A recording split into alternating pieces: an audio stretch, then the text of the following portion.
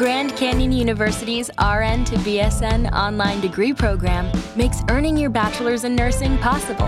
Balance online coursework with local in-person clinicals to position yourself for potential leadership opportunities in the time you have from wherever you are, leaving room for what matters. Achieve your goals with your personalized plan and team behind you.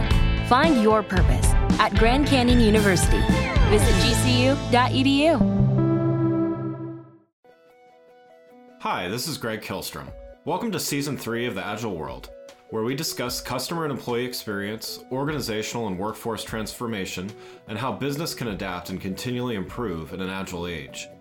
The Agile World podcast is brought to you by TEKsystems, an industry leader in full-stack technology services, talent services, and real-world application. For more information, go to teksystems.com. To read more about the topics discussed in this show, you can go to my website at theagile.world and read my latest articles, or get a copy of my latest book, The Agile Workforce, now available on Amazon and other retailers. My name is Greg Kilstrom, and I'm the host of the Agile World podcast. Today we're going to talk about going beyond adaptivity and agility into something called regeneration, and how to not lose who you are as a business in the process. To help me discuss this topic, I'd like to welcome Carol Sanford, author and executive producer at the Regenerative Business Summit. Carol, welcome to the show. Thanks, Greg. Happy to be here. Yeah, looking forward to talking with you. So let's get started by talking about regenerative thinking. So for those not familiar with the concept, can you define what you mean by regenerative and how it might differ from some other ways of thinking in the business world? And maybe how it even differs from how most people define regeneration. Yes, I can do that. Nice. So there are three ideas that tell me if someone's using the word regeneration, whether they really know what it means. The first one is evolve capacity. 99% of what consultants, mentors, program designers offer is a program, an answer to something about a better way to do it. In other words, they do the research or they do the thinking, come with the best practice, whatever that is, whether that's sustainability or agile or scrum, and they offer it sometimes with belts can be earned, sometimes with phases and stages. Regeneration is about growing their capacity to evolve themselves. It's 100% about improving thinking and paradigm and way of seeing the world. So the first term is evolve capacity of others to do what they're trying to do. The second one, and you already hinted at this, is essence expression. Again, most programs, whether it's sustainability, circular, well-being, whatever it is, are based on getting some overall idea about what the ideal is that 100% of people could do. Regeneration is based on living systems which never duplicate. There is no one thing better for all.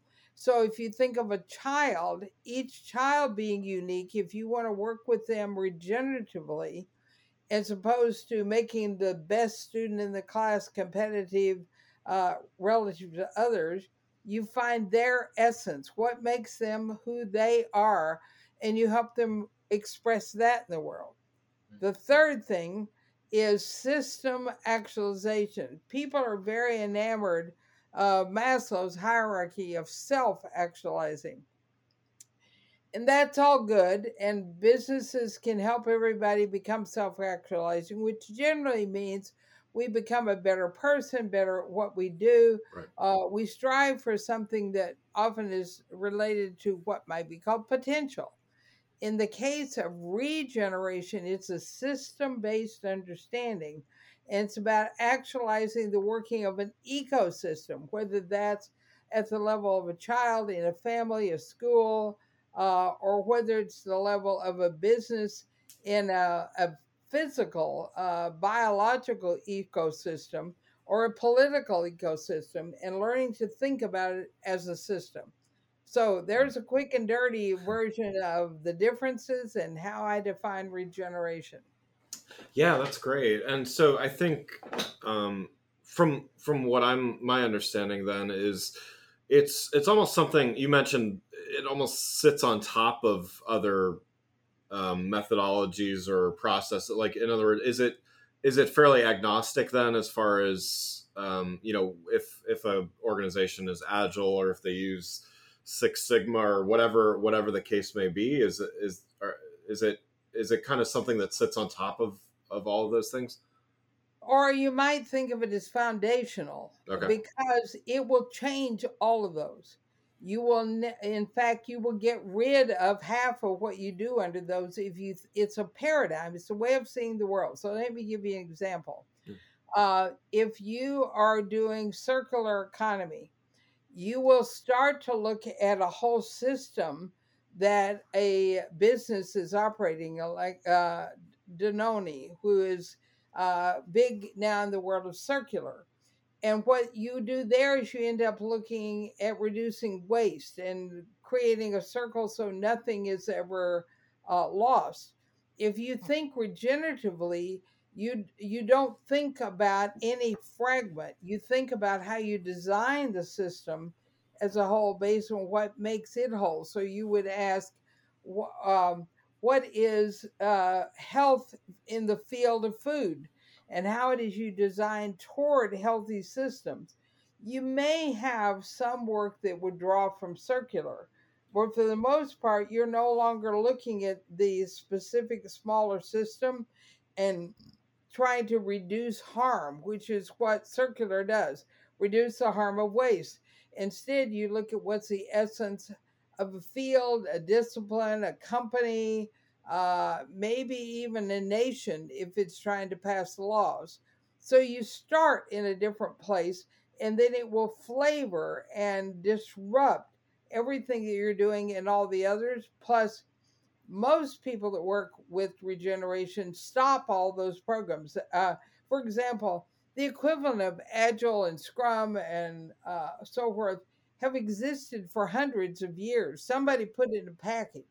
Right. Um, if you go back and look at the whole of something, you will have that interwoven. It won't be a separate thing that fragments.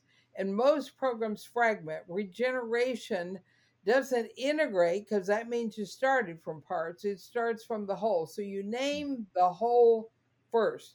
And that's what I mean by it's foundational or encompassing. You can't see my hands, but I'm drawing a big circle and putting everything inside of that and encasing it in a way of seeing the world. So how is success measured in that? What are in a regenerative process? What are the KPIs, and how is that measured? All right, so there are no KPIs. So here's what shifts. When almost every program that measures at the point between what I do as a company and what my customers get from us. So it's like the interface of the handoff of our work to our customer. That's where you have KPIs. You split it all up. Yeah. Instead, regeneration measures on the output side of the customer and the customer's customer. So let me give you an example. DuPont of Canada, particularly the folks that make fiber, were looking at moving regeneratively 20 years ago, or even more than that now.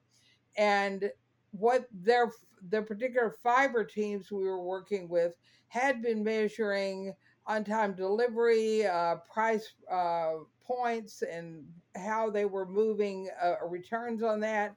All that standing in the shoes of the provider of the program. Instead, what we did there is we took all of the people who were in the textile business, put them in a large ecosystem, literally in the same room with the makers of airbags who took that fiber and made it into airbags. And we also brought into the room the automobile makers, especially those that managed the dashboard, and said, what does the consumer measure? Well, obviously they measure uh, small women and children not being killed by airbags Right. explode, which was happening at that point. But they measured things like their own sense of well-being, the trust of the company, and then they were also um, able to be educated about what it meant to think about safety in a systems way. So we switched in DuPont, and I say we because that was the team I was contracted with. We switched to not measuring the output of their work to the customer, but what their customer measured with their distributor, and then what the distributor measured with the consumer. So if you begin to see that as a flow, you can learn to measure as far downstream as your work is affecting people and then come back upstream. So we did have eventually one internal measure, or not quite internal, but in the airbag manufacturer, we realized that the strength of the web, that's a big sheet of material that becomes an airbag, the strength of that needed to be 10 times what it had been in order to know that, or have, let's see, how do we do this? It was 10% of the web break. So if it was going to break on the machine, it was going to break in the car. Yeah. So you could eventually say, all right, we don't want airbags exploding and causing harm in the car. And that was usually because they had a rip or an electrical problem. You could track those back along the line and find out what you needed to measure, but not independent of the effect on the customer, distributor, and consumer. Did that make sense? Yeah, yeah, it does. It does. It just like I guess the question that I have is the no KPI thing. Is that how do you approach that with because I think businesses are so focused on numbers that are easy to see and measure and understand. Right. So it's like how do you work with an organization to think beyond things like that? So those people don't work with me if they're not ready to reconceive of their business. Yeah. You start measuring earnings, margins, and cash flow in a different way. You measure remember I said regeneration is about education. So I don't go in and work on measures Yeah. at all. What I do is I spend a day a month for 3 to 8 years educating 100% of the people in the company to see the customer's world, to see how they live, what they're doing, how their life works, and to begin to increasingly ask the question, how does what I do right now today on this line or this accounting procedure affect their life? If you educate like that for a long time, it's people go, oh my goodness, I never realized what I'm doing here today is changing how they can live, how they can drive, how they can calculate, compute, how they can prepare food. And people begin to want to have a way to measure their effect on the lives of real people. You don't change it by fiat or by structure. You change it by education and then ask them to come up with, how do your customers measure their own lives every day? And what role do you play in that thing they measure? Now, is there anything that we can start to calculate, not necessarily metric with numbers, although you can do that with the sheet I talked about tearing. Yeah.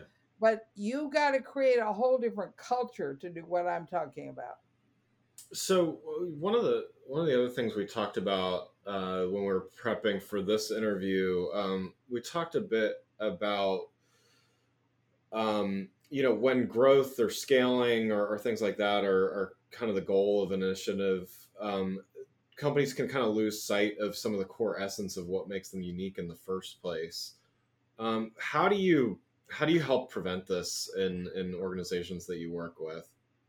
All right, so I'm not particularly working on that by what I'm going to tell you, but it works on that. Yeah. So when I work with a company and like DuPont, like Google, like Numi Tea, I mean, wherever, whatever scale, you start with a new way of thinking about strategic thinking. And the heart of that, which becomes the center of everything, is understanding the essence of that company. And it's a bit beyond uniqueness, because uniqueness is still kind of comparative. With DuPont, we went back and you find the essence of the company in its founding, in its founders, and the whole thing they have in mind, no matter how many hundred years ago it was. So with DuPont, we went back and looked at E.I. DuPont. That's the young, early 20s guy who left France, came over to escape the revolution that was throwing out the kings and queens. And he had been an expert in munitions. It turned out that what he was extraordinary at was managing risk. So all of the folks who were trying to create ways to blow up the whichever side they were on, Right.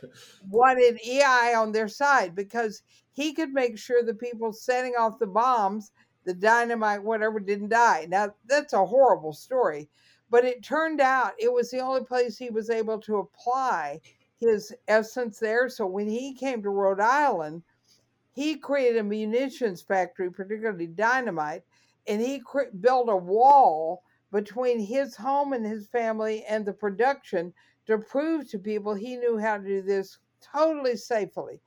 And he created the first guns that didn't blow up backwards in the face of the person firing, which actually changed the French American wars and gave the U.S. An ability to defend itself because we weren't killing as many soldiers as we sent to the field. Yeah. Now, what does that have to do with DuPont? Well, he built it on dynamite, but eventually he became expert in chemicals. And he, at the beginning, now DuPont lost this along the way. And that was your question. How do you not lose it? Yeah. What they lost was that his essence was about managing risk, never allowing the risk to get in advance of what you were trying to produce. When we went back and did that work for DuPont with Chad Holliday, who was in chairman, CEO, and president, we said, wait, this is what DuPont's entire growth by acquisition or divestiture all should be based on managing risk. They then sold off business they felt they couldn't manage the risk on, and they said they would not make anything which they couldn't transport safely, make safely, convert, and built the best safety program in the world. Now, that was under one CEO. And the problem is that in today's companies, the next person, Ellen, forgot her name, GE Ellen, took over, and she undid a lot of that and didn't care much about essence. She wanted to scale, and they went back to doing things that weren't really about it, managing health, safety, and risk for people. But if they had, they could have continued to do the path we put them on, which was building safer fisheries. If you were going to do farmed fishing, how could you do it in a way it didn't destroy oceans? We had people thinking from that essence, and it was a booming business. We took sodium cyanide, which had been used in poisonous, toxic ways, and bent it much more toward a medical use. We did titanium dioxide in mining and radically changed mining so that they use very, very little ore to produce titanium. All of that came from going back to the essence of E.I. DuPont and realizing the company is the same all those 200 and at that point 6 years later. So every company should understand its essence at the founding and stay with that, because it will give you the heart of something no matter what's happening in the world around you. From the regenerative standpoint, when is an organization kind of ready to do that? In other words, like what if an organization is thinking about taking that approach, like where do they kind of have to be in order to be maybe even a good client to you, but also just to be successful with that type of approach? So I don't look at organizations, I look at leaders. Okay. You have to have a single profit and loss center with a leader who can see that growing people is the secret to growing a business. That's the only conversation I have with them. if they understand that it isn't about getting the best practice, a program, a copy, of bringing in, whether it's um, something like sustainability, but they understand everything is about education, about developing it, that they're going to join in the group. We're going to redesign so that hierarchies eventually disappear. I don't flatten them, I don't get rid of them, but supervisors eventually and managers redefine their roles, all from education. So for me, I'm only looking at the umbrella leadership who will hold people's feet to the fire. They will protect from a larger part of the corporation, because in most cases, I don't work with the corporate whole. In some cases, like DuPont eventually did, because Chad kept getting promoted, but we started in um, intermediate chemicals with him. Um, what you want is the nature of leadership that believes so deeply in this that they will withstand all of the demands, and they know they're going to be able to prove the financials. And they're all by referral. Everybody I work with is by referral. And they know that they're going to grow revenue of somewhere between 35 and 65% per annum. So they don't have to argue that they're financially not going to be fine. And they Right. know that I teach them how to do things in a ecological whole system, making democracy work better. So they're standing on solid ground, but they go for the education platform.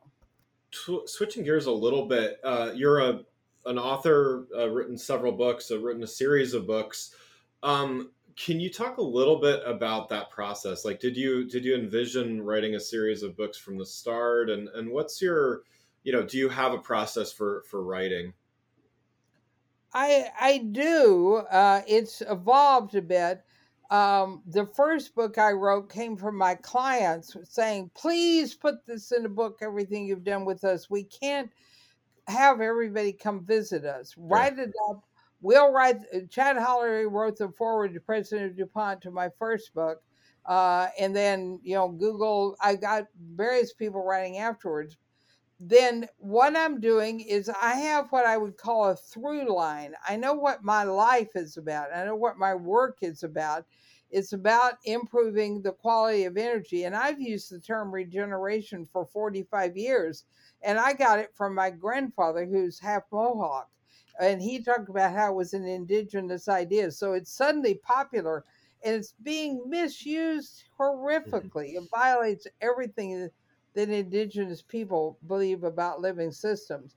But every book I write now tends to be from what I can see people can't see. But my first book was how to work with an entire ecosystem, all the stakeholders. It was for big companies mostly. My second one, a bunch of my small clients said, "Wait a minute, what about us, small businesses doing meaningful things?" So I wrote one for entrepreneurs. Then the third one, I wrote one because I could see what people needed now was how to redesign their business at the level of their day-to-day work practices, the regenerative business. And then in that book, I had a chapter called 30 Toxic Practices, or more than that, but I picked 30, which are more deadly to companies' P&L, their spirit, people being happy there, which include feedback, incentives, rewards. All that stuff is just deadly. I started writing a book on each of those 30. The first one, the No More Feedback, was again filling in a void. And then I had individuals saying, "Wait, you write only for businesses, but when you work in companies, individuals' lives are transformed." I said, Mm. "Okay, I'll write a book about how individuals can be changed, whether they're entrepreneurs on their own, whether they're a parent, wherever they are." And that was my last book, The Regenerative Life, about 9 archetypal mental roles. And my new one will be out this fall. It's completely different than all of those, but they're all the same thread, all about a paradigm or worldview of thinking. Yeah, I like that. I like that. Yeah, there's an overall theme, even though they can cover very different topics specifically? Yeah, give me a subject and I can write a book on regeneration because it's a way of seeing everything differently. Yeah, love it. Well, one last question before we wrap up here. You've also launched and sold a couple startups in your career, and something I know a little bit about as well. Um, what did that process teach you that you've been able to apply to working with not only, you mentioned some smaller companies, but also some of the leading companies in the world? Okay. Just for a shorthand, I would say there are two things that came. Mine were very small companies. One was real estate, and one was a technology, how to build patterns that could be computer generated and then using high end fabric to make designer clothes at an individual level. The first thing I learned was that you are not working for you and your own innovation and fun and creativity and money. You are working for the lives of people who are counting on you. And it took me a little while to learn that because I was young and excited. I mean, the first one was 50 years ago, and I was so sure I knew how to do everything. And it took me a while really to learn to live in the lives, not just in the shoes, but in the lives of the people I was serving, and design everything backwards. And then to become incredibly uh, precise and work on my critical thinking skills, because I learned that how I was thinking was creating what came about in the world. And so if I wasn't shifting and growing my own mind and my shifting my paradigm and constantly questioning how I was thinking, I wasn't really bringing what was needed. And that then became the basis of my work. Yeah, wow, that's great. Well, Carol, thanks so much for joining the show. For those listening, what's the best way for them to keep up with what you're doing? CarolSanford.com is my hub website, and you can join a newsletter there. I end up offering a lot of free stuff. I do write a lot of blogs. Join my podcast at Business Second Opinion anywhere you listen, where I critique Harvard Business Review one article at a time and give you a better alternative. But CarolSanford.com can take you to my business ventures, to my three different podcasts, to all my books, and sign up, because then you'll learn about the new book that's called Indirect Work. And it's a theory of change which is faster, deeper, and more effective than most of what we're doing now. Wonderful. Well, again, I'd like to thank Carol Sanford, author and executive producer at the Regenerative Business Summit, for joining the show. Thanks for listening to The Agile World with Greg Kihlstrom. See you next week. Thanks again for listening to the Agile World podcast, brought to you by Tech Systems. I'm your host, Greg Kihlstrom. If you enjoyed the show, please take a minute to subscribe on your podcast channel of choice and leave us a rating so that others can find the show more easily. You can learn more and get a copy of my latest book, The Agile Workforce, from my website at theagile.world.